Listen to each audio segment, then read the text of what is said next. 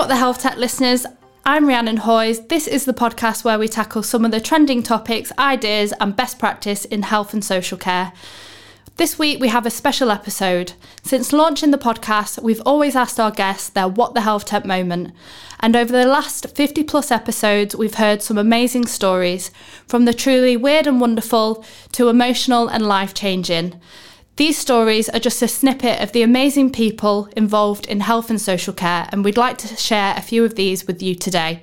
So sit back and enjoy. There was a guy called Ian in Nottingham, and he was a big guy in his 60s, and he had a thing called PSP, and it's something super nuclear palsy.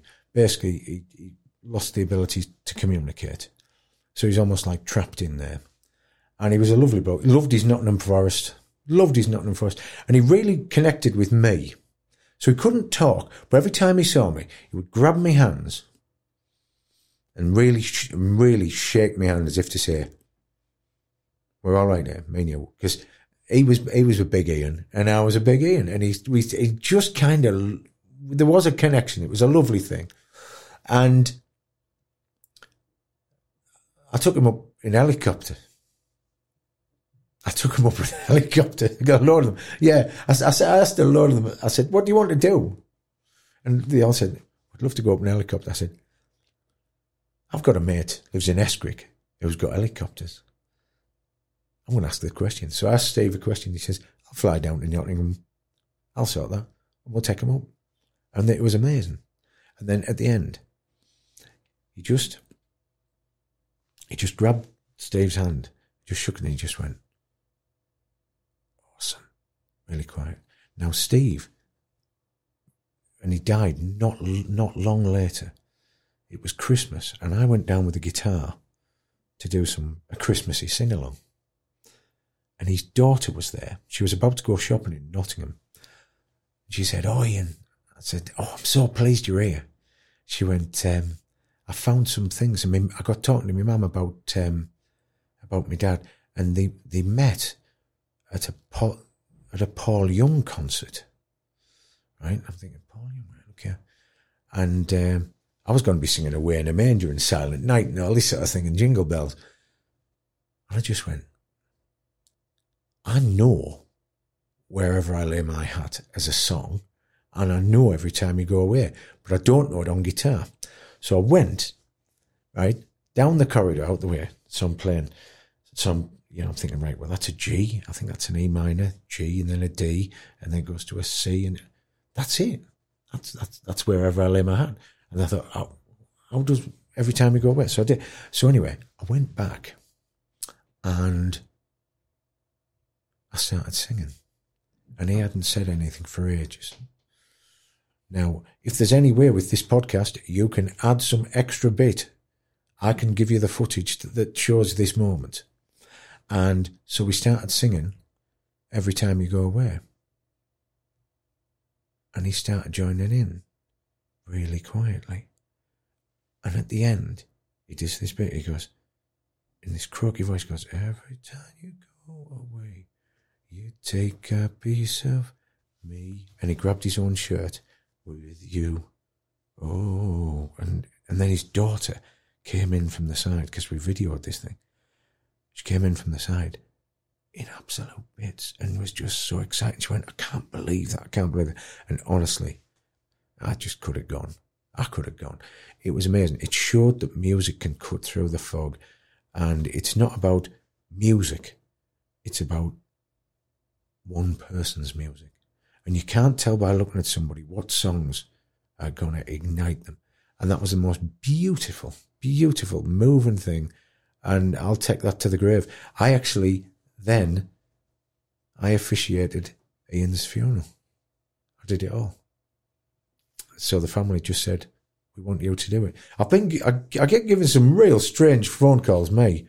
Really. It's not, oh, by the way, can you just do me dad's funeral? Oh, go on, Ian. And so there you go. That was amazing. It blew me socks off, and it showed me the power of music and the power of people's history. Yeah. And even though you think somebody's locked out, thinking maybe he's just still have a foot in the door. This was probably like 4, maybe 5 years ago. So I was working for Brighter Kind, which is essentially one of the 3 brands within Four Seasons. So there's 3 brands in there, all kind of like specialised in different areas of health and social care. But at the time, I was working for Brighter Kind. And at the core of like everything that Brighter Kind did was its core values and its culture. And that was just, it was embedded everywhere in terms of what they do. And one of the sayings that was in Brighter Kind was love every day. And that saying will be forever sort of like etched in my head, because I heard it pretty much every other day, whether it was, care staff sort of like saying it to residents saying it back to care staff. So it's just nice that it's kind of like that whole positive sort of like mentality and things. Yeah. So one of the other sort of like areas of Brighter Kind was they had like signature elements. So parts of the business that kind of, I suppose, were their unique selling point and the nice parts of the business. And one of them was called creating magic moments. So, and that can kind of come in, any shape or size or whatever. But this particular story was about a lady called Muriel, who was a resident at a care home in Chester called, I think it was Crabwell Hall. So Muriel's magic moment was a wish that she had, believe it or not, to ride in a hot air balloon. Okay. Now, really random. Yeah. Now, this lady was soon to be turning 100. Oh, really? And the kind of like wish stemmed back from a conversation that she'd had with an older brother years ago who flew in a hot air balloon, and it kind of must have just stuck in her memory sort of like over the years. And she basically had a wish that that's what she wanted to do. I mean, I don't think I'd go in a hot air balloon now, at 25 years old. I can't imagine going up there, when you're 100. But anyway, that's what she wanted. That was her wish. Yeah. And the care home made that happen. So yeah, one particular morning, the home manager at the time accompanied Muriel to like the location. She had no idea where she was going. It was very early morning, so the idea is that she was going to go on this flight for like an early morning flight, where she would basically be up in the sky to see the sunrise. And that's what happened. Now there's an article online somewhere, and there's a picture that was taken where this is kind of like pre-flight, and like her face is just like unbelievable. Like you've never seen somebody so happy. And it's obviously, when you were talking about, obviously thinking about how passionate people are about working in the sector, it's kind of like those moments, I suppose. Yeah. So yeah, after that, the home took it sort of like one step further. When she came back to the care home, there was a party for her, where like family and stuff like that were there. Obviously all the other residents, all the staff and stuff, and they let off 100 balloons for her.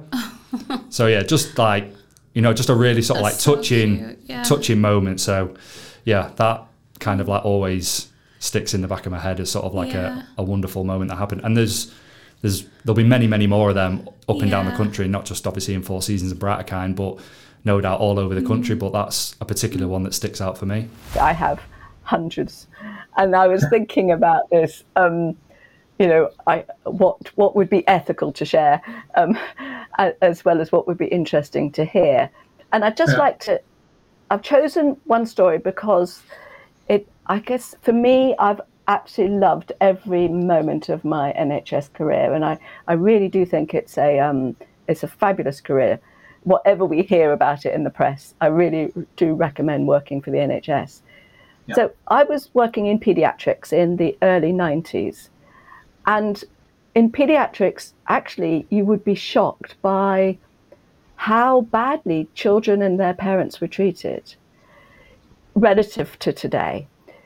Parents were not welcome. I mean, it was, they were given a chair by the bed if their child was really ill.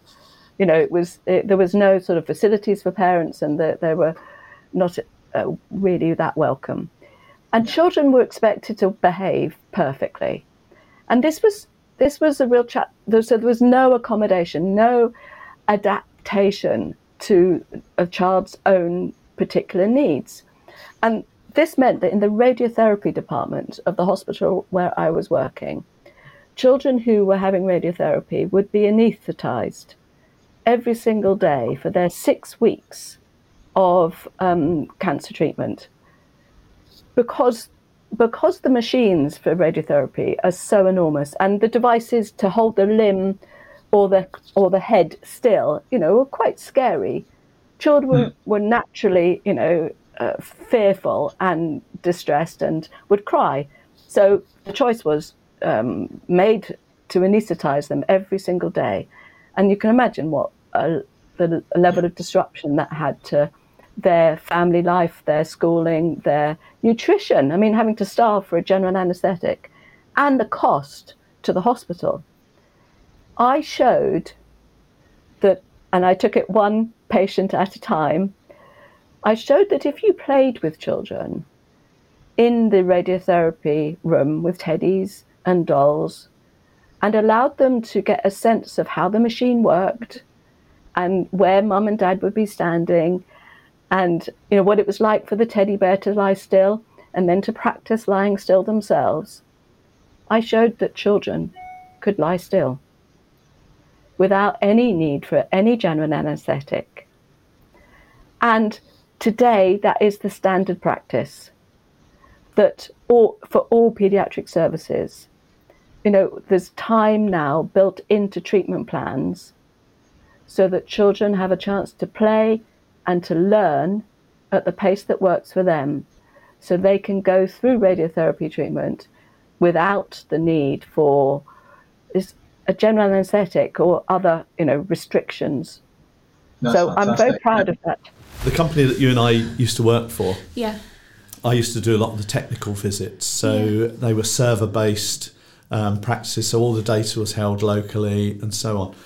And when we were upgrading to the web version of the product, I went out just to check all the kit was suitable. And I said to the lady at reception, I need to have a look at your server. And she must have been in her late 70s, so really lovely, purple rinse. And she said, "Oh, come with me, love. I'm going up there to water the plant. I'll show you where it is." So we went into the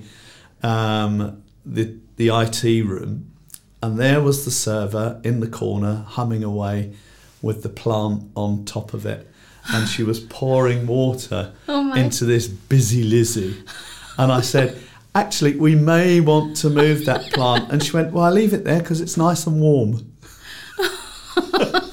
So crisis averted, Yeah, so that was a strange moment. And one other, let me just, so similar situation. I went into the surgery, went to look for the server. It was in the doctor's room, and I pulled back the curtain, and a mouse ran out. And he said, "Oh, he lives in the back of the server." And I thought, how weird and wonderful is our NHS? Crikey. A number. I mean, I was fortunate enough to, as a CQC inspector, I think I inspected over 800 care homes in my time. So I've seen all sorts of things that are taking place. But I'll tell you one thing that almost brought me to tears the other week that I saw was, I fundamentally believe in sort of giving positive risk taking. Risk taking and risk assessment is usually about stopping people doing things. I'm passionate about positively encouraging people things to do, and that's where technology can help us enormously. And I saw the other week a gentleman who had quite a significant level of dementia. But for years, all he'd done is walk round the corner to get a newspaper. As his dementia had progressed, he was unable to do that because the home were quite worried that, if he went out on his own, he might wander off and they wouldn't know where he was. And secondly, they didn't necessarily have the staff levels to go and accompany this person every day. So what they did was find online a pair of shoes that had a GPS tracker in them. And this gentleman, and they're a lovely pair of shoes, he loves the shoes. He puts them on every day. He goes out and gets his newspaper, and the care staff know exactly where he is. And if he does decide to just take a slightly different route to normal, they're aware of that on their phone. They can track him, and they can do that. And before anybody worries about consent and all that kind of stuff, we did all of that, and the best interests and the family were involved in all of that. But how good is that? Yeah, and that has changed that man's life through a simple piece of technology. There are so many, but the one that springs to mind is so many years ago when I owned a care home in West Yorkshire. One of the trips that we took our residents on, we hired a minibus with a driver, and we took our residents to see the Blackpool illuminations, and there was around 10, 11 of residents and quite a number of members of staff that came along to this trip, and we ended up getting to Blackpool nice and early before it got dark, and one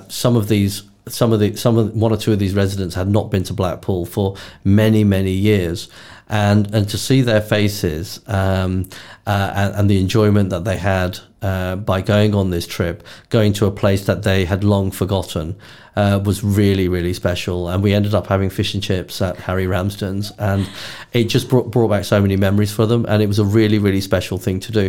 It was so many years ago, it was around 15-20 years ago, but I still remember that. I remember the faces of the residents and the joy that it brought them, and it brought us all closer together somehow. It was a real special trip, really. I'll never forget it. It was absolutely amazing. I've had time to think about I'm going to call it a light bulb moment, because I think if we're very lucky in our lives, we get a few of those. And the one that I'm going to recall is, it's my very first training event with Making Families Count. It's the beginning of 2015. I am pretty nervous, and I go into a very large room filled with hundreds and hundreds of people that have come to attend our first ever training event, which was face-to-face, of course, back in those days. And I sit somewhere towards the back of the room because I really don't know where to sit. This is all still a foreign land to me. And they show a film of me talking about my son and about my son's death and the aftermath of the death. And as I watch this film, which is pretty peculiar anyway, watching yourself, I realized that almost every single person in that room is silently weeping. They are so moved, and I'm astonished. These are senior clinicians. These are people who have seen it, done it, and worn the T-shirt with the blood on. And they are in bits. And in that moment, I suddenly realized that these people who have seen and done so much have never ever sat down with a family member who has said to them, and it feels like this. And when you did that, it felt like that. When you didn't do this, it felt like this. And this is the effect it's had long term on me and on my family. And they didn't know that. And that was when I knew that Making Families Count was going to be the rest of my life. I guess I have maybe a couple. I would say for me the most powerful thing is when we first started seeing people use themia in order to start identifying symptoms of depression. And we started to see that we could actually pick that up, and we could predict, like a clinician's opinion, or we could predict what these other questionnaires would say.